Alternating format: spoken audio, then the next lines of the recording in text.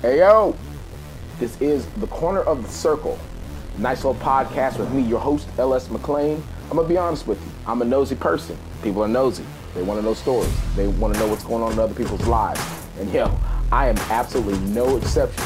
So sit back, relax, and let's just chill for a little bit. This is the Corner of the Circle.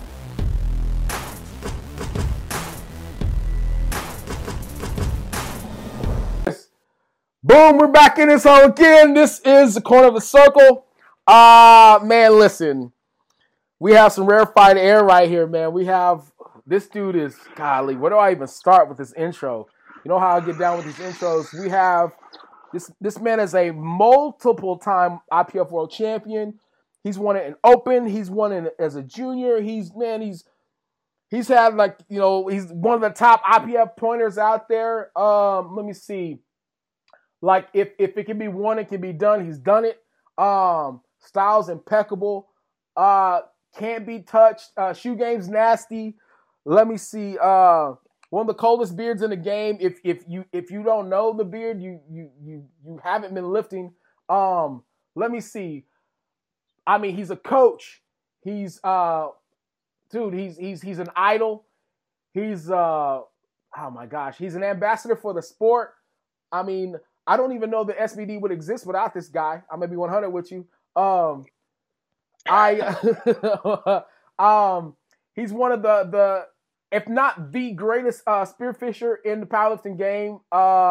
He was one of the greatest. He's the treasure of the country of New Zealand, ladies and gentlemen. I give you the man, the myth, the legend, Mr. Brett Gibbs. Man, how you doing, brother?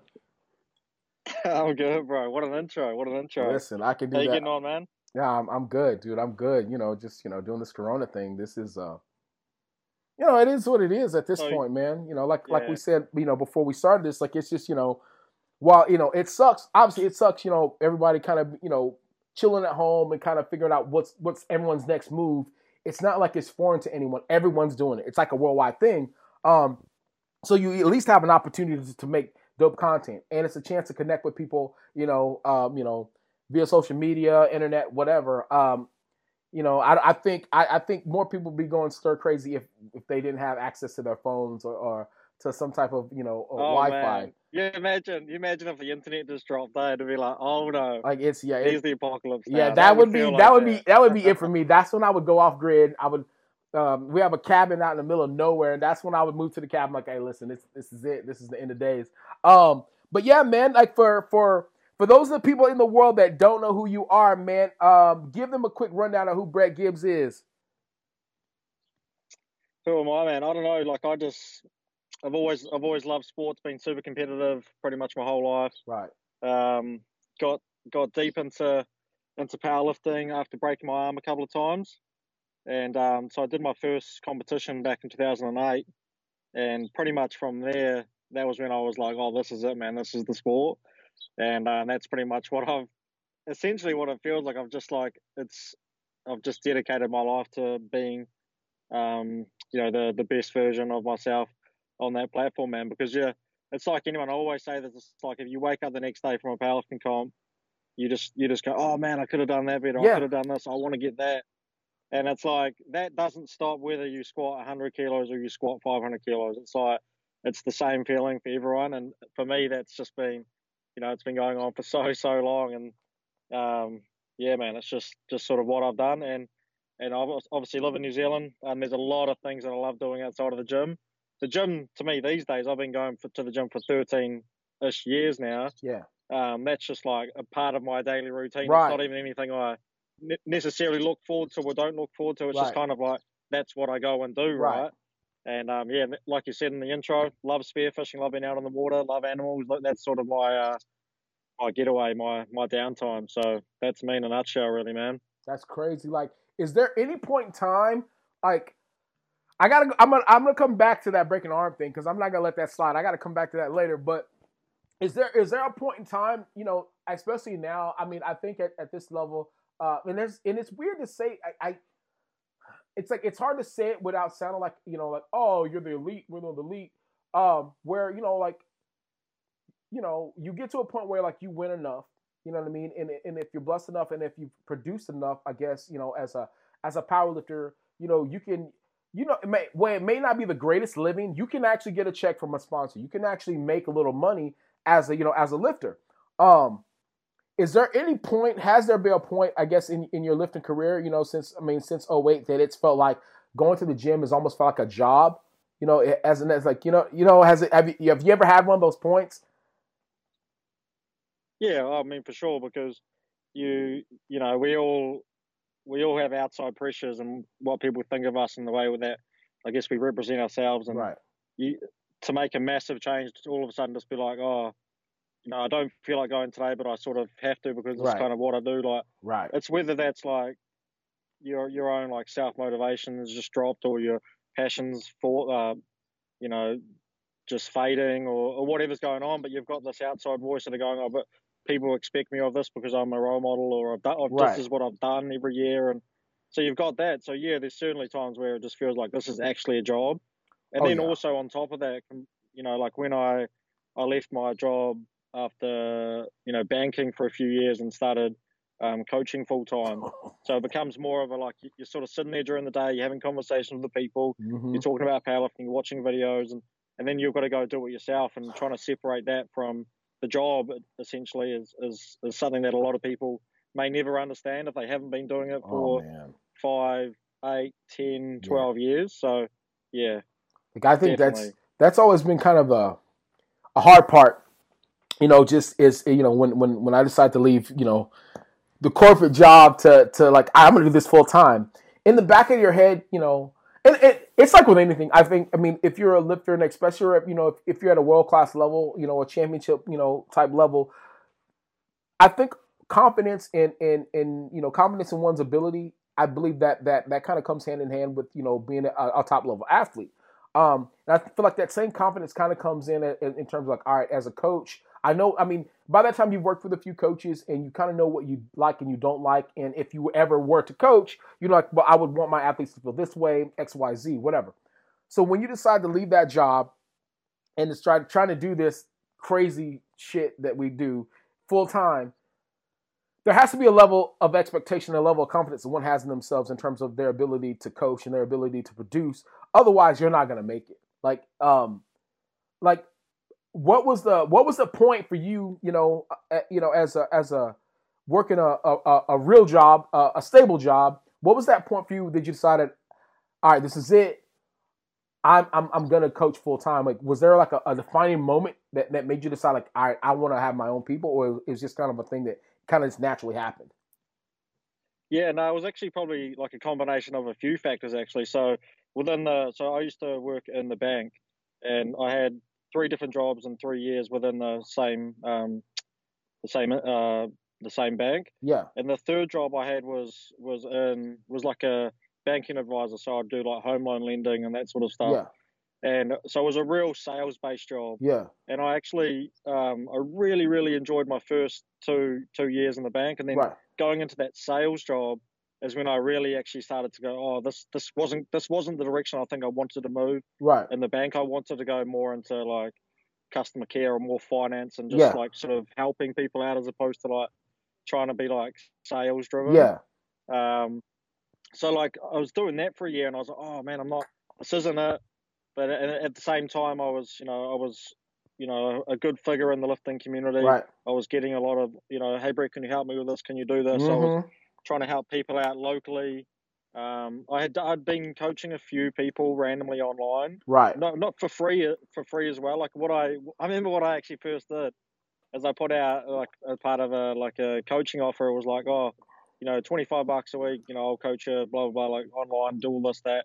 And once they agreed, I actually just didn't charge them. So like, it was just like, I wanted them to have buy-in that they were going to accept to pay me, but then I just did it for free. Right. And that, yeah. So, so I was doing that for a bit, and then I got in, like I had a friend that hit me up at the time and said, hey man, let's get something started with some coaching. And I didn't really have any business experience. I didn't really know what to do, but I knew that was something I wanted to pursue. Right. And I didn't want to stay in that same job. I needed to change my job, like whether it was going to be a different role in the bank And I said, you know what, stuff it. Let's just take a bit of a risk. Let's at least dedicate a year to this and sort of see what I can make of Right. it. And just made the jump, man, to coaching essentially full time. I was like, look, as long as my bank account doesn't go backwards, I'm going to be happy. But let's just give it a year Yeah, and man. and see what happens. So that was the sort of defining moment. Mm-hmm. That it was like a few things sort of come together to make me go, all right, let's give it a crack, because no one wants to do a job essentially that they don't enjoy.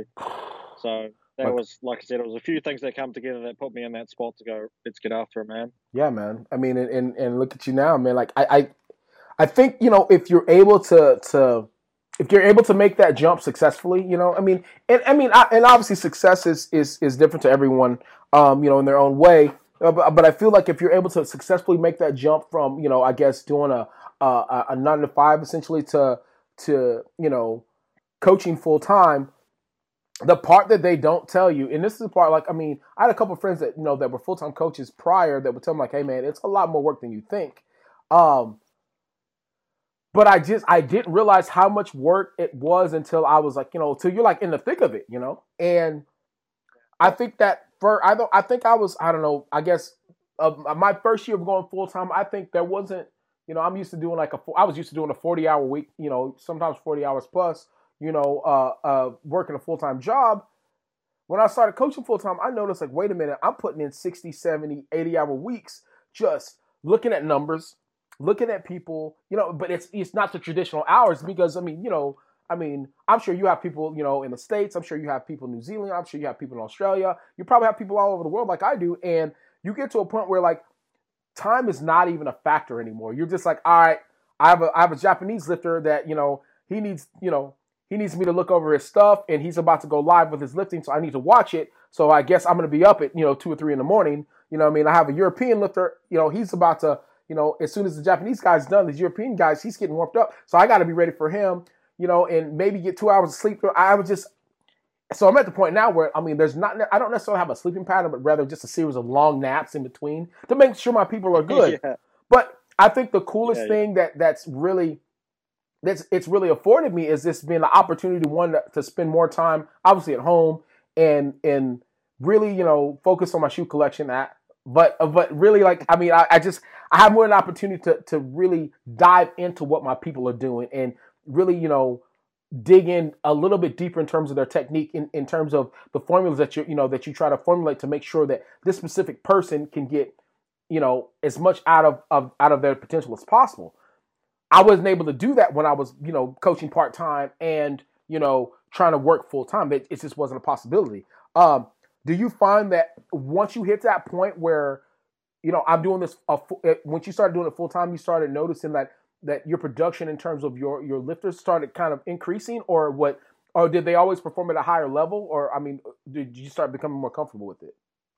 No, I think there was so much going on, man. Like, when I think back to when I first started, like, like, I was a world class lifter. I was already a world champion in the juniors, but the thing is like, for me, I didn't have that confidence as a coach that I would in my lifting. Like, people always say, like, and at this time there was a lot of stigma or around athletes being coaches. Like, it was like, you need to prove yourself, and I was definitely aware of that. I wasn't trying to use my name as a lifter as a coach. Like, I'm not going to put myself on a high horse. Right. When like, I know I'm a good lifter. I know I've got the capabilities. I know, that, like, I'm one of the best lifters out there. But Right. I'm not going to put my hand up and say, hey, look, I'm on the same level as a coach. Like, so for me, like, it was always kind of a weird one, because I wanted athletes to work with me as the coach and not go, oh, but this is what you do and this is what, like, I was trying to separate that from me, the guy in the gym, the guy doing my training, the decisions that I maybe made as an athlete, and it actually took me a very long time. Probably only in the last, I want to say, couple of years, that I felt really confident in my ability as a coach to go, hey, man, I've got some really good ideas here. I'm looking at your training, and here's some thoughts, and here's what we're tracking, here's what we're monitoring, and here's why we're doing what we're doing. Right. To me, that actually took so long to develop. It takes a long time. And everyone goes through everyone has a different learning curve, but I just wanted to make sure that when I don't know, when I say something that I truly believe it, that I'm not just saying something because I heard another coach say it and I thought I might just tell one of my athletes that. So, and I also just I don't like that feeling hanging over your head where it's like, I've only got athletes because because I've got a strong lifting presence. So Yeah. I know that maybe wasn't quite what you were talking about, but that was something that I experienced. I wholeheartedly agree. One thing that I've learned over the years, especially from being around Lane Norton, man. I mean, people can say what they want about Lane, man, but Lane Norton, he, watching him and being around him and watching how he operated, I mean, it kind of keys into what you were saying. You want people to, at least for me, I wanted people to want me to coach them because of my ability as a coach, not as a lifter. And I'm not gonna lie, I battled with a lot of paranoia, because I mean, when I started, I mean, my better friends were like Joey Flex and Ryan Doris and Mike Teixeira. I'm like, wait a minute, these are my friends, and these are guys I'm talking about. Hey man, I've gotten, I got 40 people that are asking me to coach them, and man, I really want to do it. I think I could do a really good job, but I look at what you do, I look at the production that your athletes have had. Like, am I able to do that? Are these people reaching? And the thing is, like, I didn't have presence of mind enough to realize, like, these people, they're reaching out to me, I don't know, because, I mean, one, I think they thought I was a nice guy, and the little that they heard from, like, maybe podcasts, me talking about programming and stuff like that, like, well, maybe this guy knows what he's talking about. Because it's not, I don't have a formal background in any of this. I mean, I've been just reading articles, learning as I go, having Greg Knuckles, in my back pocket, obviously, being able to talk with, Eric Helms, but having a lot of friends that are very educated in it, and basically learning from them, as I go, and acquiring my certifications as I've obviously kept coaching.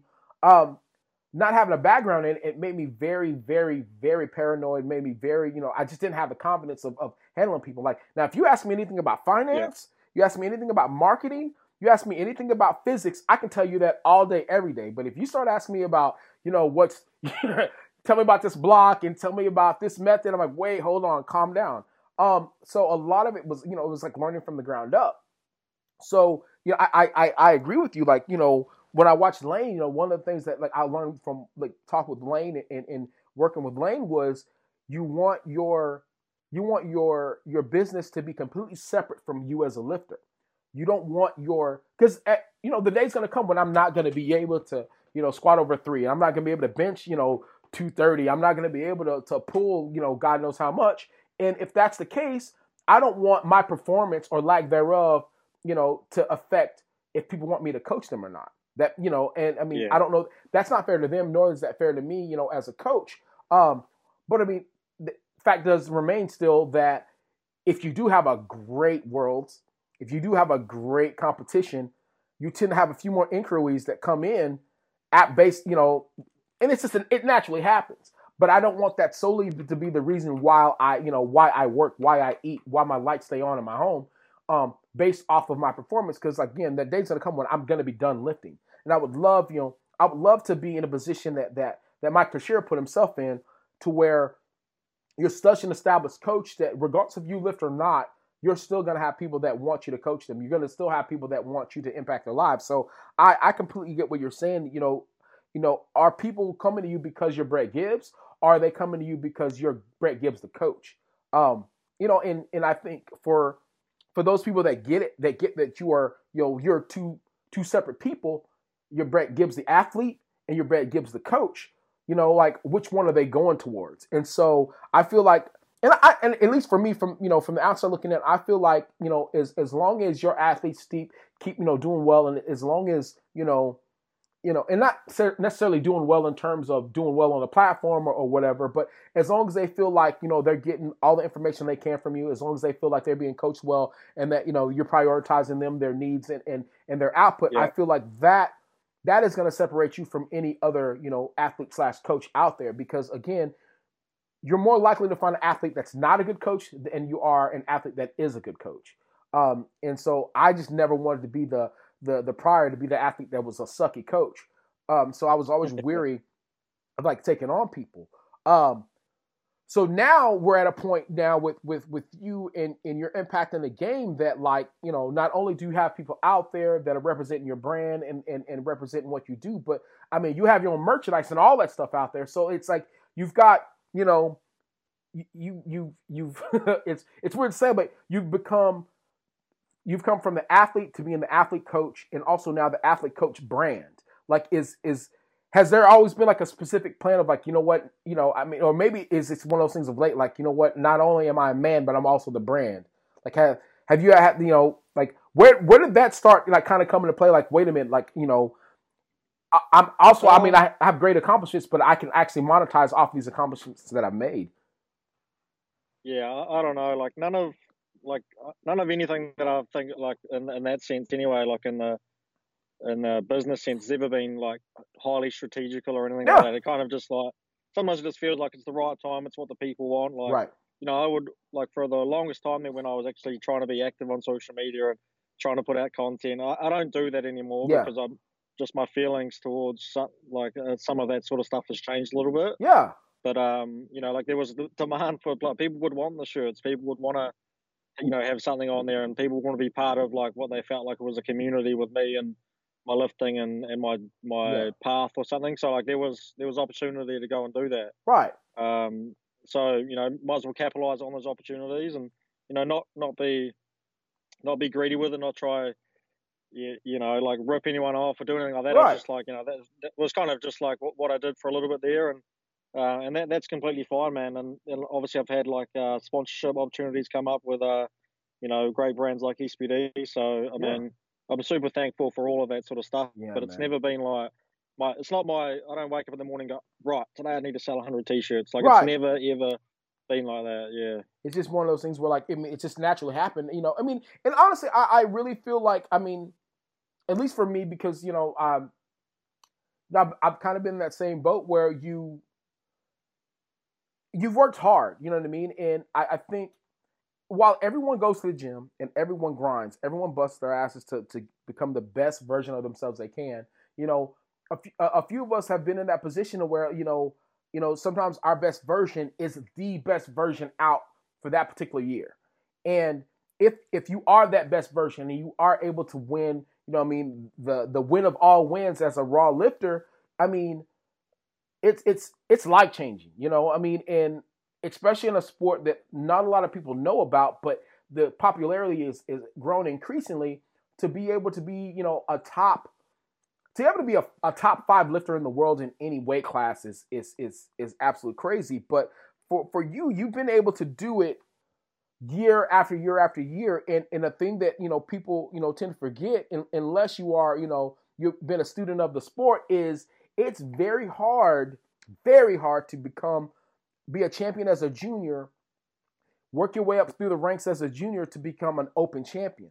Not a lot of people have done it, you know, and when you look through the books and look through the records, you know, so you're one of the people that you've been able to do it, and you've been able to do it in such an impressive manner. You've been able to win championships, you know, almost at like 60-70%, you know what I mean? Like your body almost completely wrecked. And that, for me, you know, when I think when I knew of you, I was like, that kid's strong. That's all. I was like, oh, that kid's strong. But then, like, you know, I started digging a little deeper. I'm like, wait a minute. So this dude just won this championship and he wasn't even at 100%. Or this dude is getting top 2 at this championship and he's not even fully healthy. Like, I didn't have an appreciation for that until I think I won my championship at 60-70%. I'm like, yo, what he was able to do is unheard of. That's the part for me, I guess, as a lifter / fan, that I was like, I think I started. It's never that I didn't have respect for you as a lifter, but I think for me that gave me more respect for you as a champion. Because not a lot of people are able to do that. Not a lot of people are able to go to any champion. Period. I mean, let's be honest. To be able to go to IPF World Championship, that's a feat in itself already. But to be able to go and compete at the highest level and still be able to walk out victorious, not at 100%, I don't think people understand how hard that is. Especially I guess in your position. And I guess my question that I'm going to ask is, how much of a, oh man, this is going to sound weird because in the States, I feel like by the time we get ready for Worlds, we're ready to roll. We've already gone through the highest level of competition known to man. Like, it is what it is. Like, I mean, you know, it's just like an unofficial world record every single year by what the 74s, 83s, 93s, 105s, you know, and you know, shit, the 120 places every single year, somebody's knocking on a world record. And it's not necessarily the winner. But is it I don't even know how hard it is. I mean, is it kind of difficult being like, all right, well, obviously you're the man in New Zealand, like you can't be touched. You know what I mean? And rightfully so. Like you work hard, dude. You work super hard. You know what I mean? And I think the last couple of years, like really watching you, you know, battle injury and being able to take a step back, which I feel like as an athlete, that's the hardest thing to do, is take that step back, allow your body to heal, and then come back even stronger, more focused and ready to roll. How hard is it going, you know, say competing at a national event or competing at a, you know, an event nationally and then going to Worlds? Is it, I mean, is it harder to I guess stay focused knowing that, I mean, you've just pretty much murdered the competition and then you go to Worlds like, all right, now it's time to compete? Or is this just, you know, one of those things that you're just used to doing now? So like the weird thing is I don't actually get to compete in New Zealand very often because Right. So the way with the current and the way it's been in the past, so when I was going to Junior World, so like this was when I was just equipped, that was like within 4 weeks of our nationals in New Zealand, so I Yeah. wouldn't even do nationals in New Zealand. So then for the longest time I didn't do nationals. I'll do regionals and there was just no competition at all. Right. Nowadays, like so last year I did regionals in New Zealand, and it was like it's just super fun, man. I absolutely love going to those competitions because it's like, for one, you don't get to compete with these guys very often. Right. I don't care about levels at all. I don't care if I'm lifting with some guy that's going to go squat 400 or 200. I just want to see guys having a good time. Right. It's just fun, and I love people just getting after it. Like if that's a PB for them, man, round of applause. That's the sort of stuff that I really enjoy, and it was kind of cool this year. So what I did was little humble brag here. So like I went out on the because there was so I was on the 93, sorry, because I weighed in at like 84, because I was coaching in the morning, lifting in the afternoon, and so I went out, did squat and bench and all that as normal, like pretty normal, and then there was two guys sort of battling it out like for you know, second and third, you know, essentially. But what I did is I went out and opened on 100 kilos on the deadlift to lock in a total. And then I went 300, got it up, held it lockout, just dropped it. And then I went out and got 325, held it, locked it out, and just dropped it. So that means that they could battle it for first and second. Yeah. Because I would have dropped down with only 100 kilo deadlift. So, right. Like that's just little stuff like that. Like I want those people to get after, and like, you know, if they want to battle for that first place, I'm not going to go on and take that away from someone at that level. Right. You know, obviously, you know, maybe at nationals I want to go and put on a performance and get Right. some records. Then I'm probably not going to do that. But for me, that was a really fun time.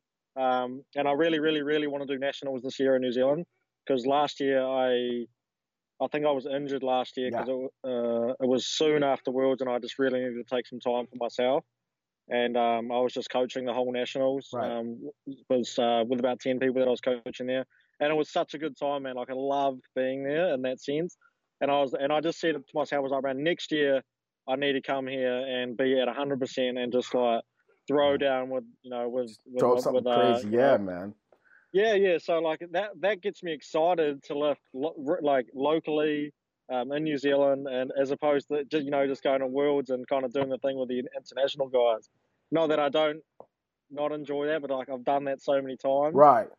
And I'm really excited to just put down a home performance and go, hey guys, this is what I go away and do every year. Like, let's all be a part of it and have some fun, and hopefully I can do something crazy, right?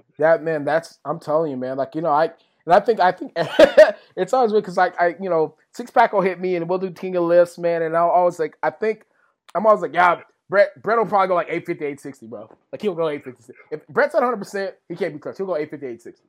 Like I think for me,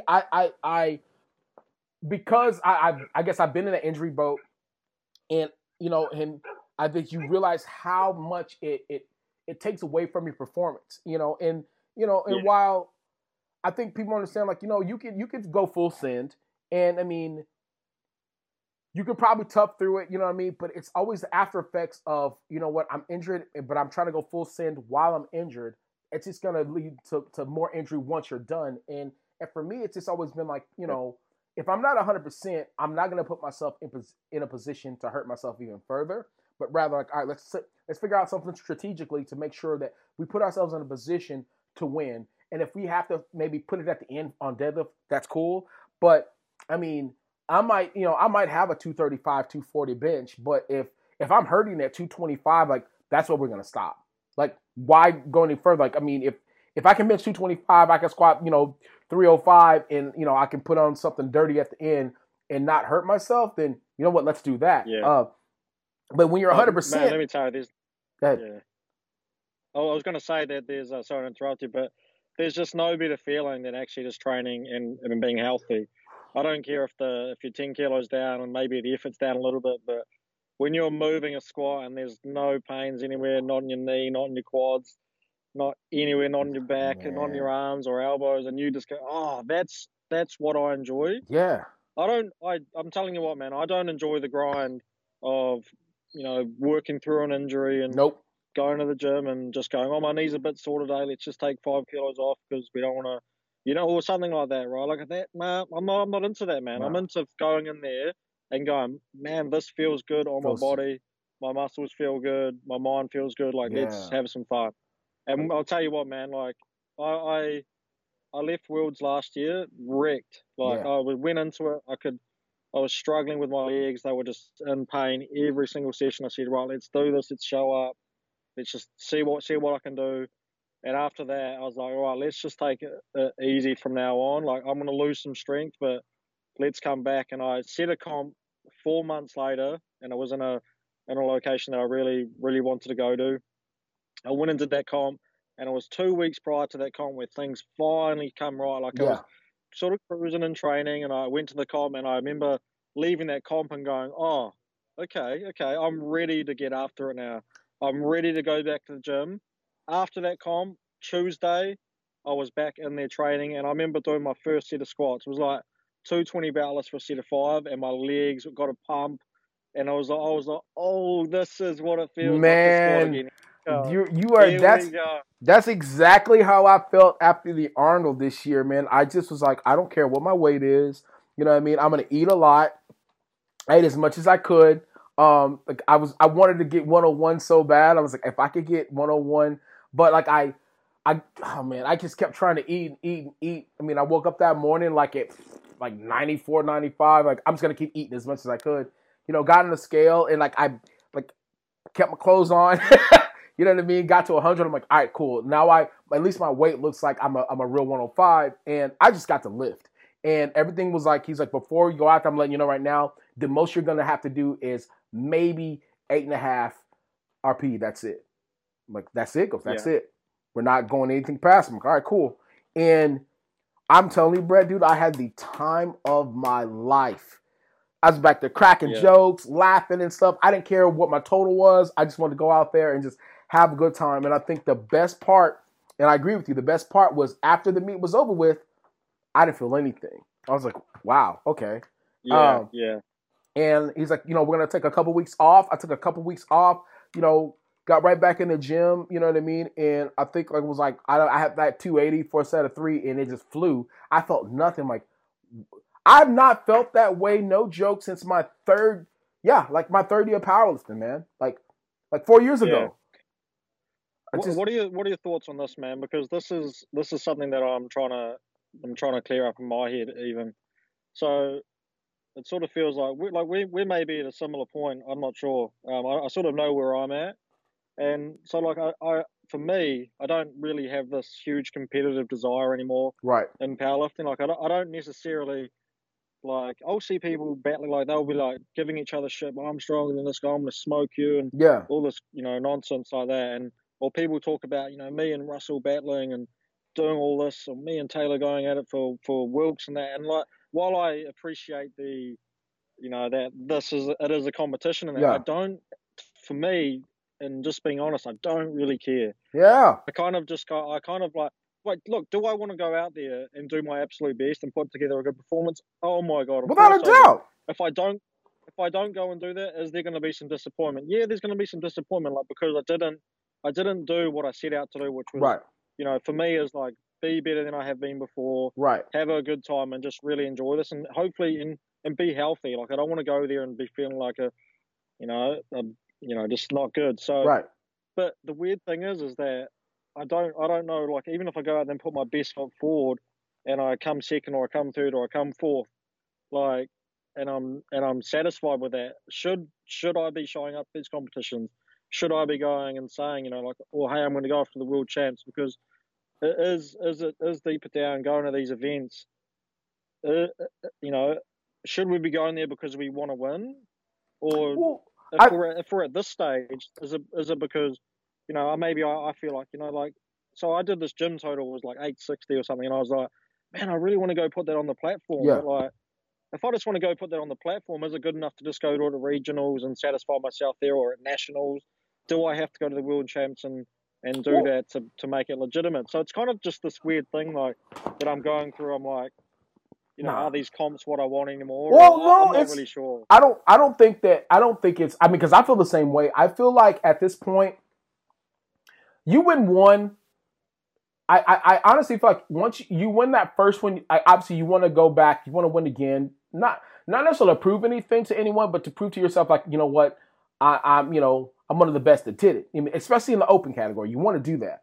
But once you've won a couple, man, there's really nothing left to prove in terms of yourself as a champion, what you've been able to do, because by that time, not only have people pretty much dissected every move that you've made, they've dissected all of your numbers and all that stuff. So they've seen you put up insane totals in the gym. They've probably seen you put up crazy totals, at like smaller meets and stuff like that. So it's never really, it's never a point of validation, because you're already validated in terms of as a world-class lifter. I mean, your name's in history books. I feel like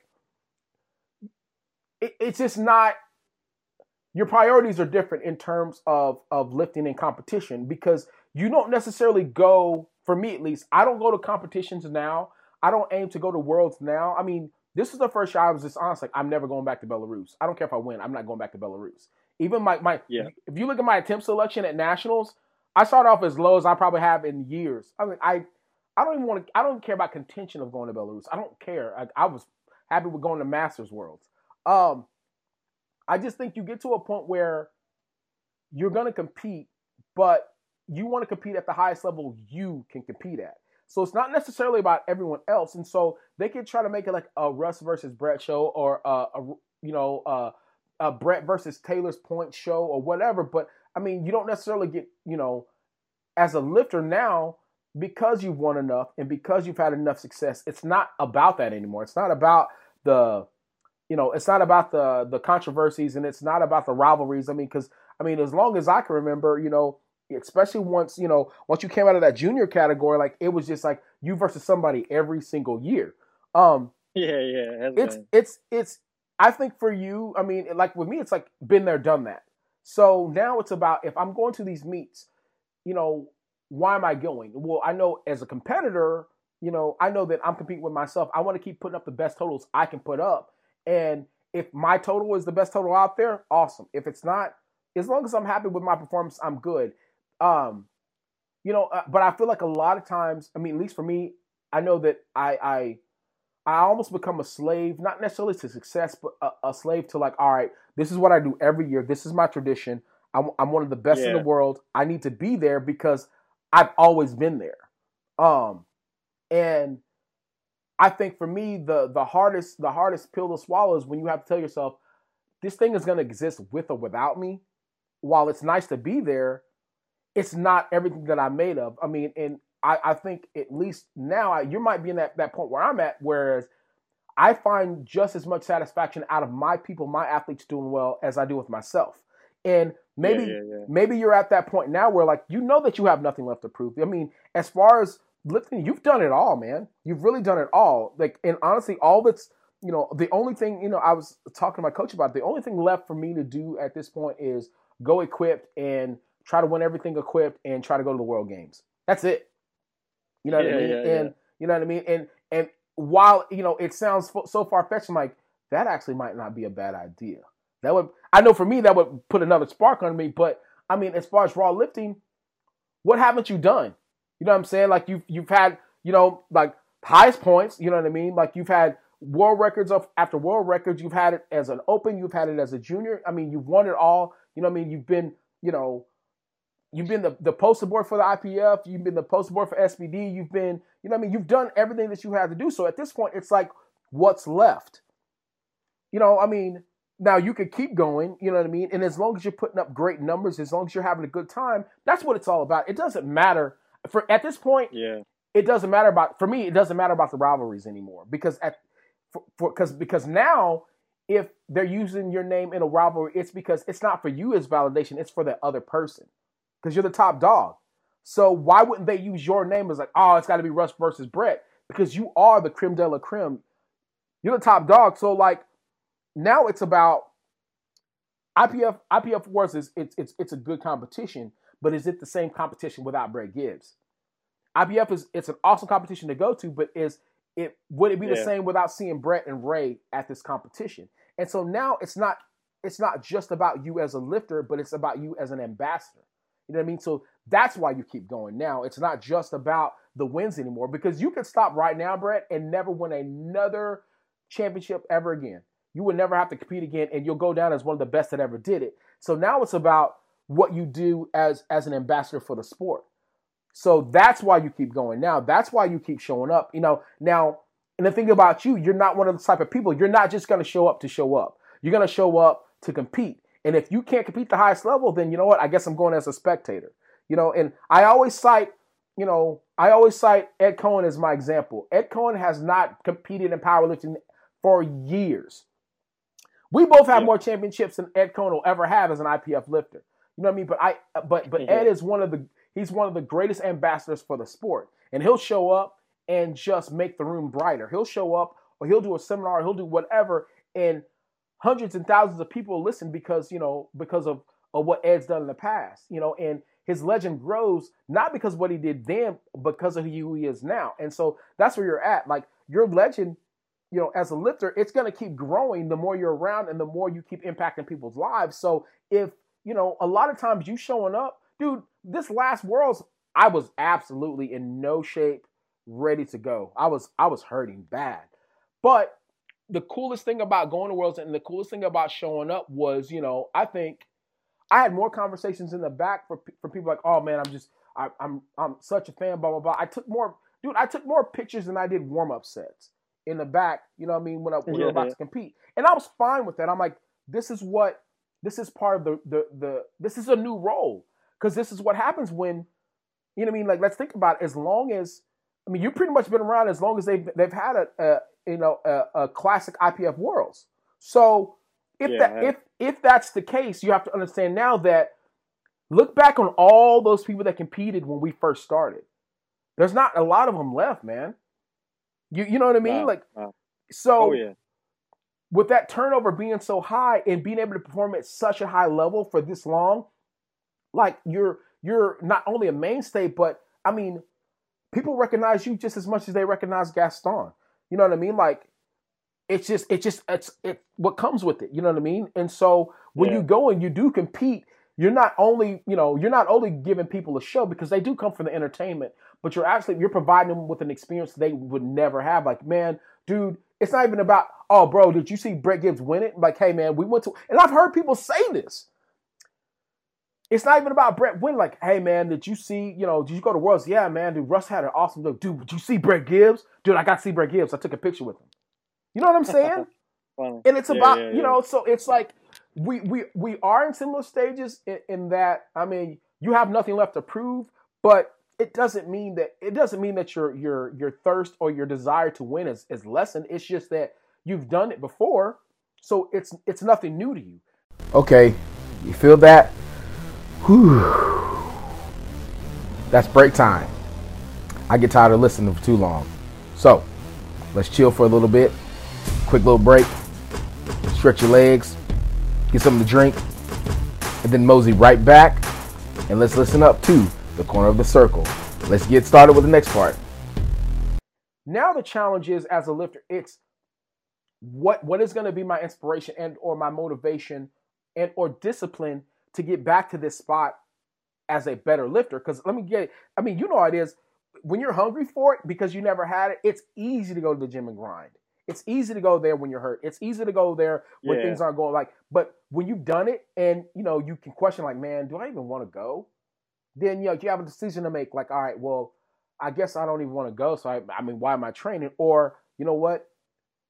I hold myself to a higher standard, so I'm going to go in this gym and I'm going to go and execute what I need to execute, and I'm going to get out of that thing because you're not always going to have that motivation. And so, I mean, you might just be at that point. I mean, I'm in that point right now. Like I think this year the worst thing is like what you said before, bro. I actually just don't want to go to Belarus. Like if it was like, hey, look, it's going to be in Canada this year or wherever, I'm in. Because the thing that I was really, really looking forward to, well, not for Belarus, but this next World Championships will be my 10th, and I really, really wanted to get the 10th.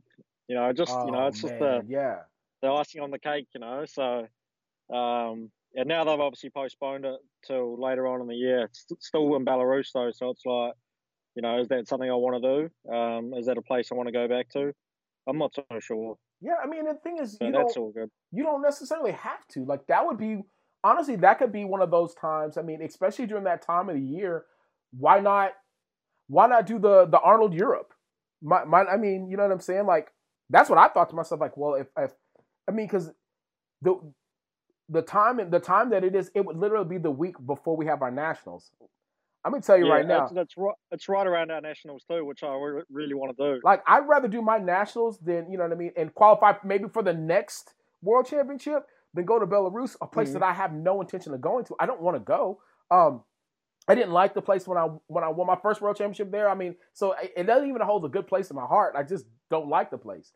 But it's one of those things where, like, I mean, you have to make that decision. Like, if you don't want to go, that's fine. You know what I mean? Like, do equipped. I don't know. You know what I mean? Like, or. I've done three World Championships equipped. Did you know that? No, I did not know that. Must man. Nice. So I've actually, the only world record that I currently hold. So I've had 40 IPF world records, and I only have one active world record right now, and it's the junior equipped squat world record, which is 355.5 kilos, almost 800 pounds. Jesus. As a junior 83 man. Dude, you may as well just go back, dude. Just go back. The coolest thing about that and the way that I did that. So when I was doing equip, that when I first started competing, and I wanted to do it at a competitive level, that was all there was. It was only equip. Right. So I set my eyes on the last year.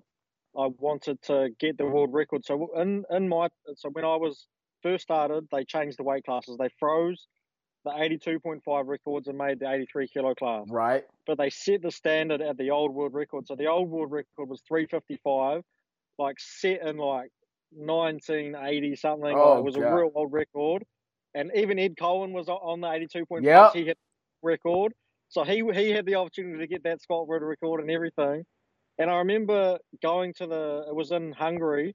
I was like, right, today's the day I get the world record, the one that I set my eyes on for so long. And to make it feel like I got the world record that I set out for, I even weighed in at 82.4 because I wanted to make weight at the 82.5 class, even though it was 83. Right. To make it like legitimate in my mind. And then I went out there. It was my third attempt, and to get the world record, I just needed 355. But that would have matched the old one, which was... So I went 355.5 to set the world record and fucking nailed it, bro. 3 white lights, and I was so stoked. Dude, that one just felt different, That one just hit different. And now, now it's like it's there forever.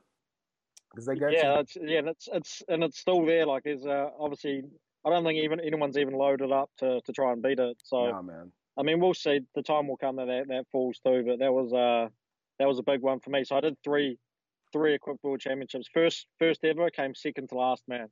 Came 12th out of 13th. So jeez, yeah, I'm like I keep throwing around the idea in my mind of trying it because I want to try all disciplines before I'm done with it all. And of course, being around, Tony Harris and, David Ricks, like, they'll say, oh, man, you should try it. You should try it. I'm like, I don't know, and because I think Tony Harris, when we were when we were supposed to be going to South Africa for a Masters Worlds, he was going to be doing Raw and Equipped. I was like, dude, you're a better man than me. So, like, I'm gonna have to devote a lot more. I've actually done that before too. In 2013, I competed on a Tuesday, did Equipped, did a 3-lift Equipped, and then on Thursday did the 3-lift Raw. I couldn't do it. Both the 83s, yeah. I couldn't do it. That would have been the end of me.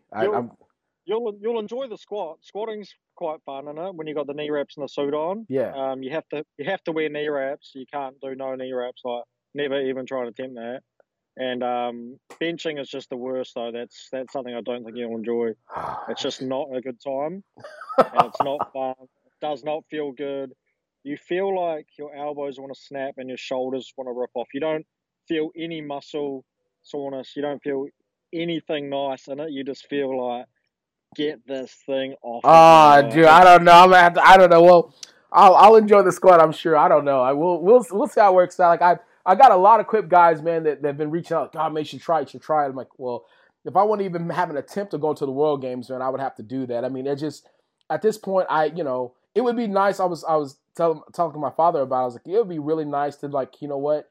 The World Games and the Olympics are in the same year. That would be really cool. You know what I mean? So, I don't know. We'll see. Cool. But yeah, like, I have a few more questions, man, and I'll get out of your hair, dude. Like, so at this point, what's been the hardest part for you as a lifter? Like, I mean, obviously, right now you're at a point where, and I just feel like you're just at a different stage in your career because you've done it all. You know what I mean? And I don't, and I can tell you right now, man to man, that feeling, it goes away after a little bit. You know what I mean? And it's honestly, it's probably going to be, you're probably going to go to the gym and, like, hit a PB, and then all of a sudden it's just like, all right, you know what I mean? Like, because that's how we are.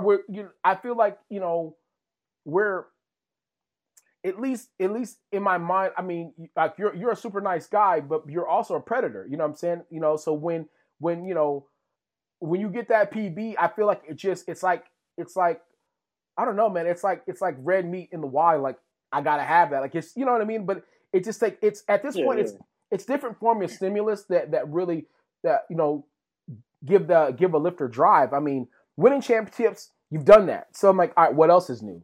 You know what I mean? Like, somebody talking, and trying to make controversy. Okay, I've been doing that as long as I've been in 83. So what else is new? I think everything with you now is going to be, it's all going to be internal. It's all going to be personal. So, your last, maybe it's going to be like, or your last IPF, championship that you went to, you weren't at 100%. You know what I'm saying? I mean, you did fairly well, but you weren't at 100%. No, imagine Brett Gibbs at 100%. You know what I mean? I mean, I think for me, that's the part I'm looking forward to, is like, Brett Gibbs at 100% is very, very, very hard to beat.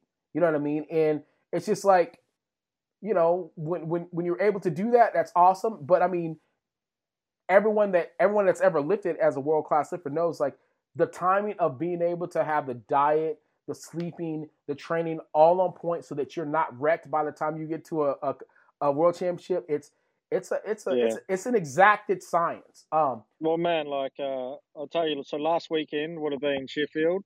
Yeah. So did my last test mock meet in December. PBs on literally every single lift. Super good. Come in, literally the strongest I'd ever been, and I was ready to go for this one, man. Like, this was the one. This, at least it felt like, for me, it felt like this was the one. And I've always got a pretty good sense of where I'm at. Like, I kind of know where performance is going to be, where numbers are going to lie, and all that sort of stuff. And obviously it got cancelled, so it's like, it's still there, man. There's another big one in me, and I've obviously, like, I'm not able to train in this 4-week period. I've got no access to anything. We're in lockdown in New Zealand, so I can't go to the gym, can't do anything. Oh, man. And so but like, don't get me wrong, man.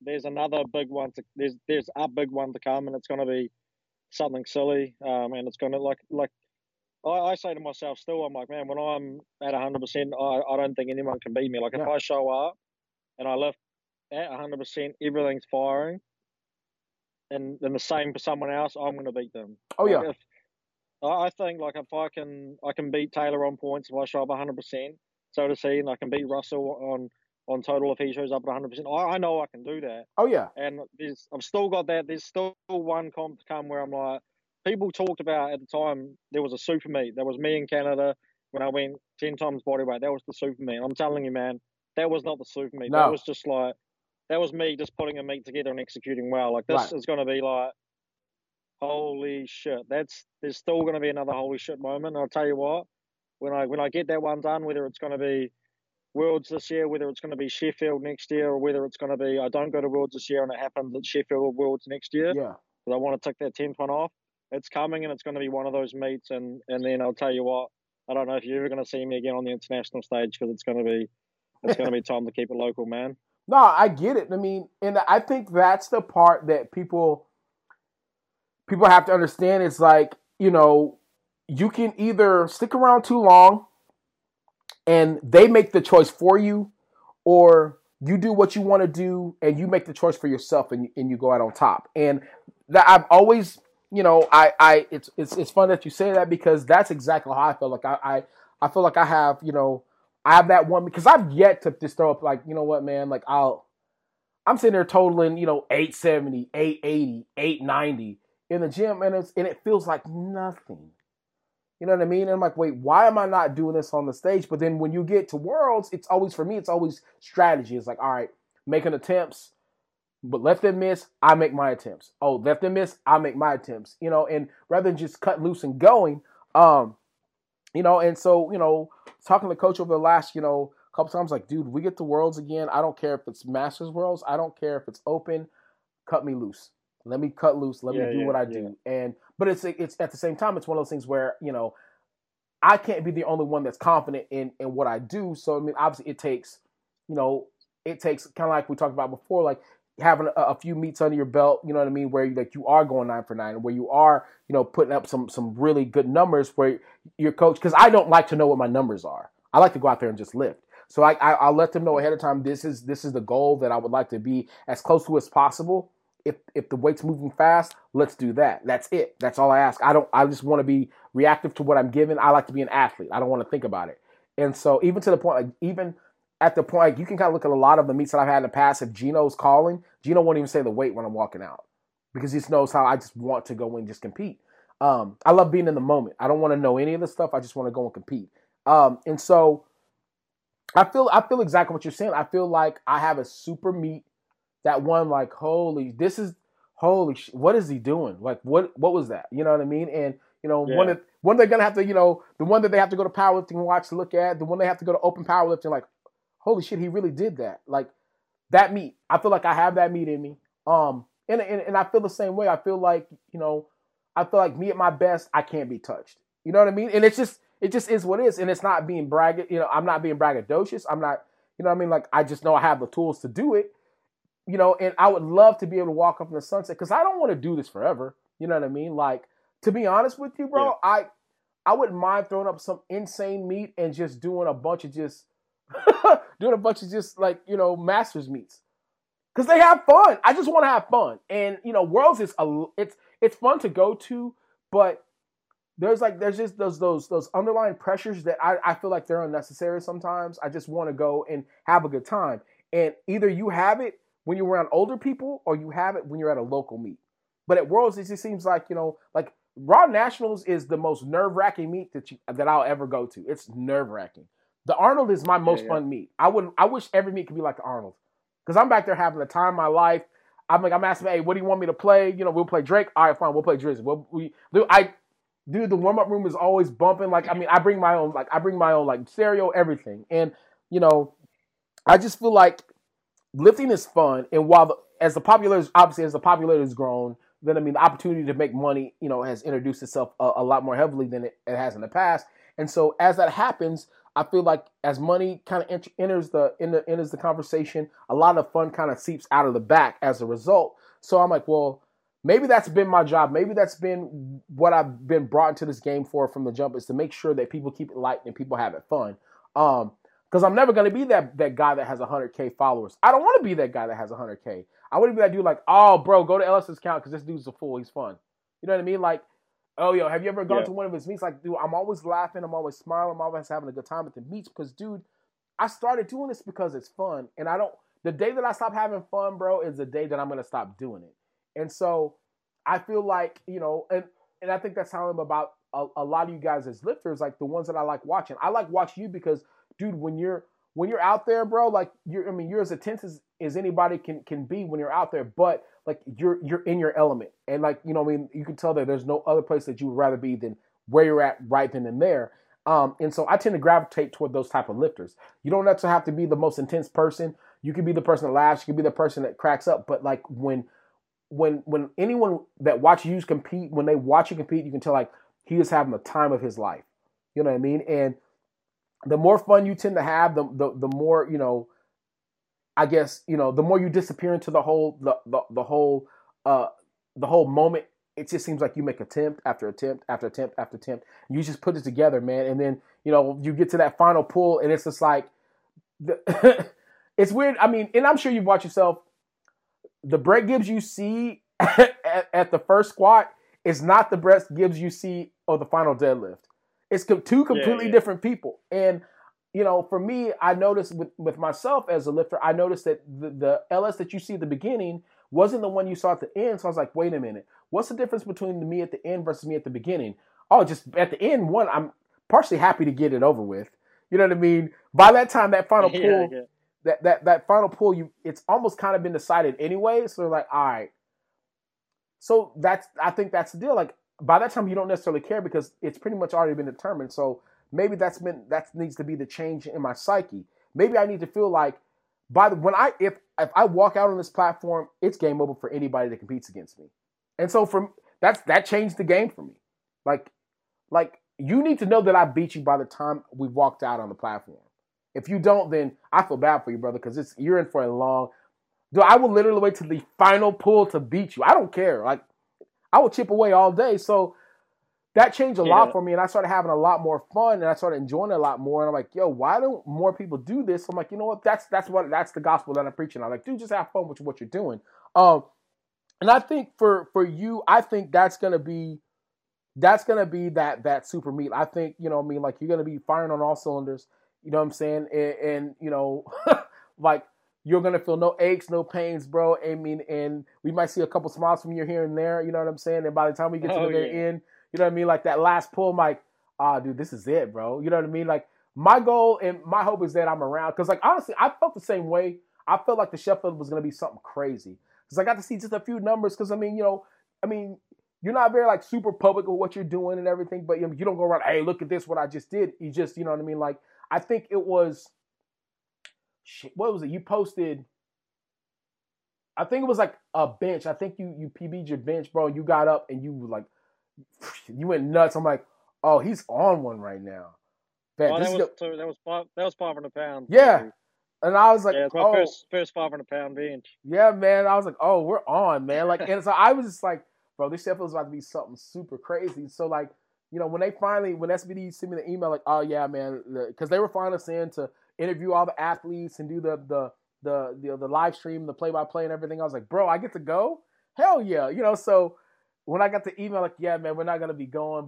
I think we're gonna postpone it. And then I got the second email, like, yeah, we're gonna cancel it until next year. I'm like, damn, dude. Like, I think of the two people I was really excited to watch. I was excited to watch you and Danielle Mello. I think you two were about to have two of probably the most historic / monumental meets, man, that we'd seen in a minute.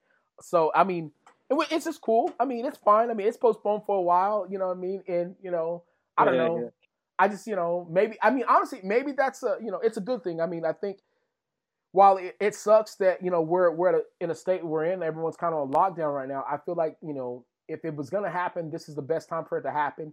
Because it's pretty much like all powerlifting is in this long, prolonged off season, and all the aches and pains that people had prior, you know what I mean? Like you have a chance to let those things heal up. Like, dude, I haven't touched the bench since the Arnold. I haven't benched one time since the Arnold. And I don't think I will. Like, I mean, I'm just gonna chill. You know, what I mean, I don't know. I mean, I'm squatting and I'm pulling, but I'm like, I'm not gonna bench for a while. I'm just gonna let everything heal. Like it feels weird. It feels weird not, going from, repping 500 for sets of 3 and sets of 4 to not even being able to push. Dude, I couldn't even push it.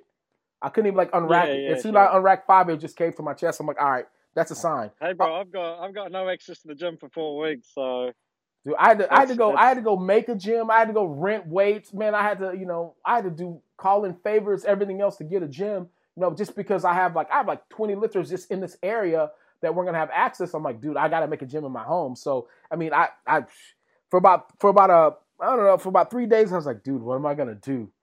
So I feel for you, man. Like it sucks. I saw that. I saw the garage gym. That's sick, man. All right. See, like, we're not even allowing people over or anything like we. Because you're having your mates and that come over, right? Is that right? Or? Yeah, man. They come in the garage. They have to disinfect. You know what I'm saying? Like before we're and after. not even allowed to do that, man. Like no one's allowed to go to anyone's house. Oh wow! Like y'all are lockdown. And I feel like it's probably. Man. I feel like before it's all said and done, it's probably going to end up happening that way. So I figure between now and then, I'm going to try to allow my people to get as much work in as they can. Before it's all said and done, I spent the last week and a half, just night after night, just making different variations of home gyms, like home workouts and everything that people can do. As long as they get 2 or 3 liters of water, like that's all you need. I've given tons of Amazon links for like resistant bands, like just for people to be able to maintain. I mean, you can maintain with that. I mean, you may not be making gains, but it's at least enough to hold you over. But yeah, man, I don't know. It's weird times. Knocked out all the power for like 2.5, like the whole time. Actually, man, that's crazy. Yeah, I literally Texas weather, eh? Man, I looked up, I was talking to you and I just saw a flash and then everything just went dark. I'm like, what? Good thing we are like we'll have a couple questions left, man. All right, I'm gonna get down to the standard questions, brother, and I'll get out of your hair, man. Let you get on with your day. The first question that I always ask is your Rushmore. The top 4 people that you would want to meet or people that have impacted your life. Whatever. 4 people that you would make a monument to. So who would you have on your Rushmore? Who would be number 1? In no particular order, of course. No pressure.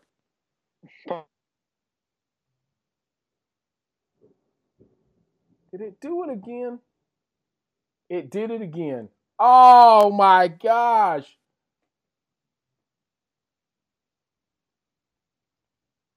Let's do it like this.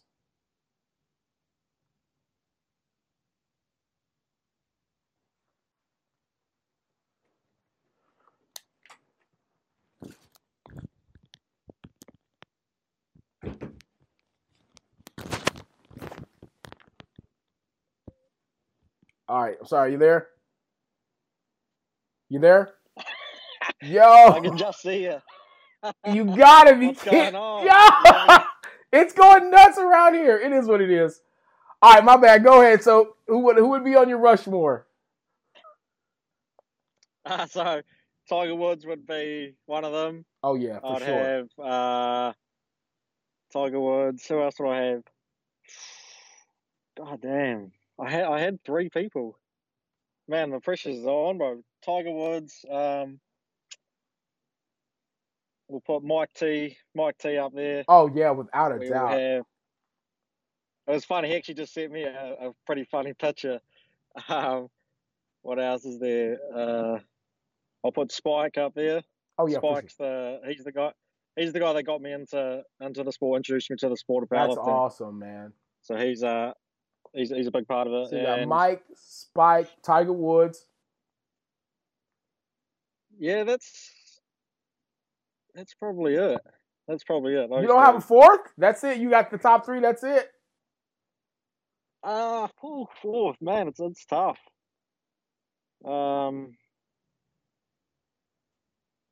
Yeah, I'll leave it at those 3.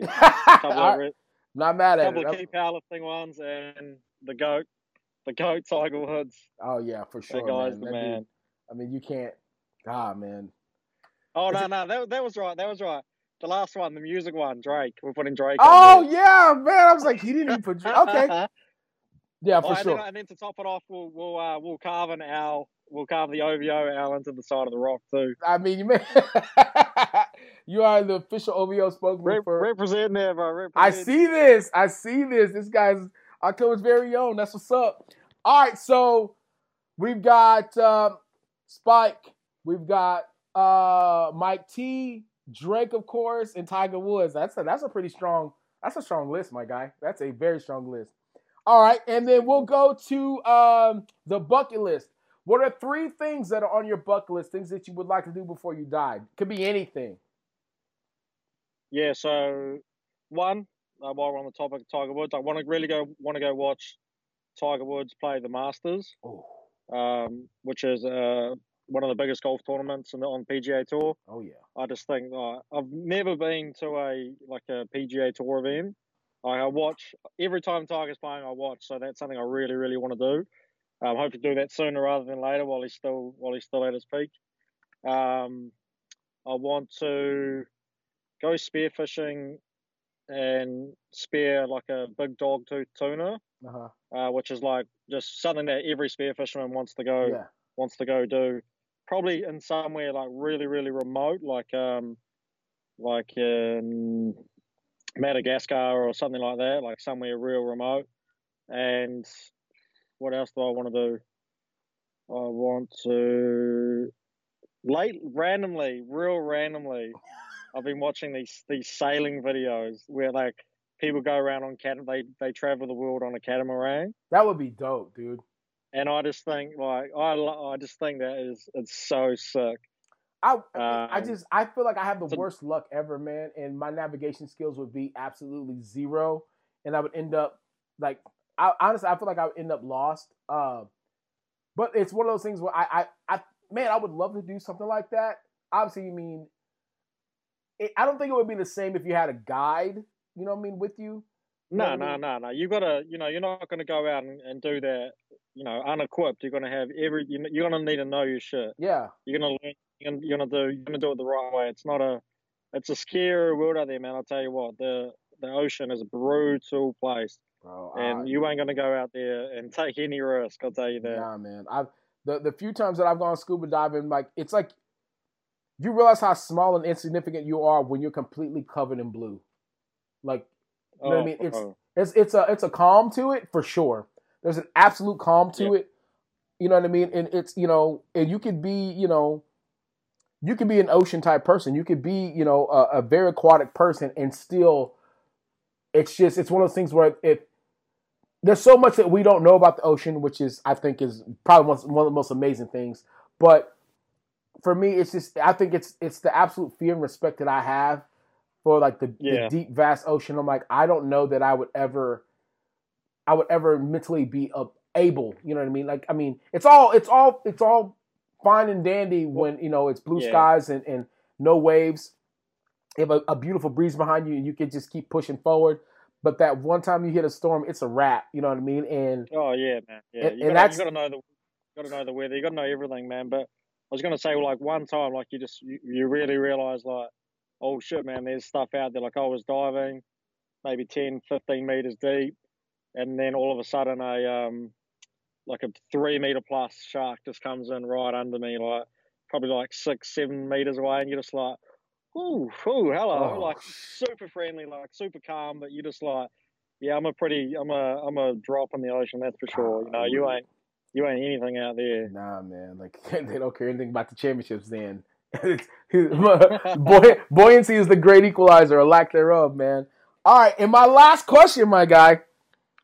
The last question we talked about: if you're in an alley, and the only way you can make it out of that alley is you have to be able to recite 20 to 30 seconds of words or a chorus or a hook, whatever, from a song.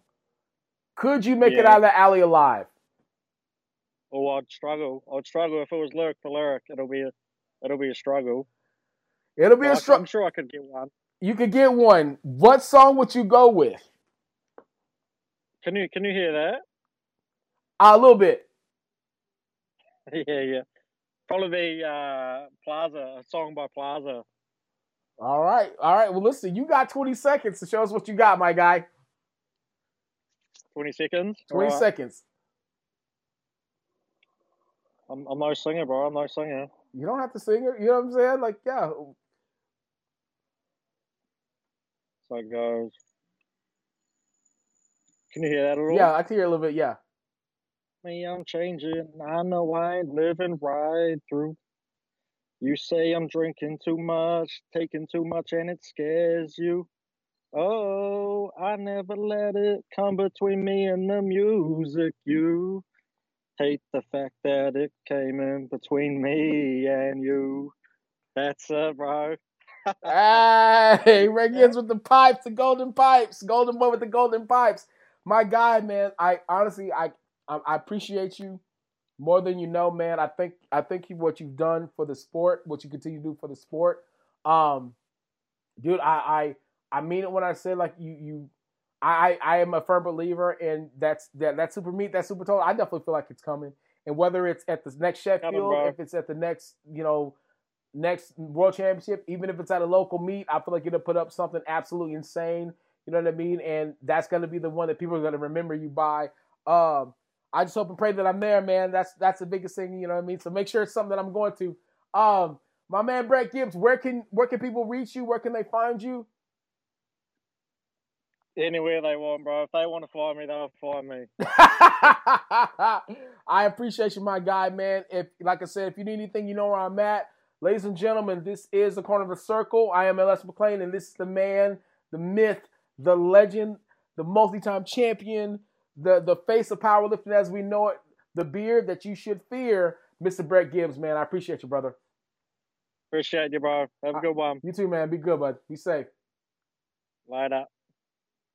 What's up, guys? Thank you so much for listening to the Corner of the Circle, for watching the YouTubes and listening to all the different podcasts and all that good stuff.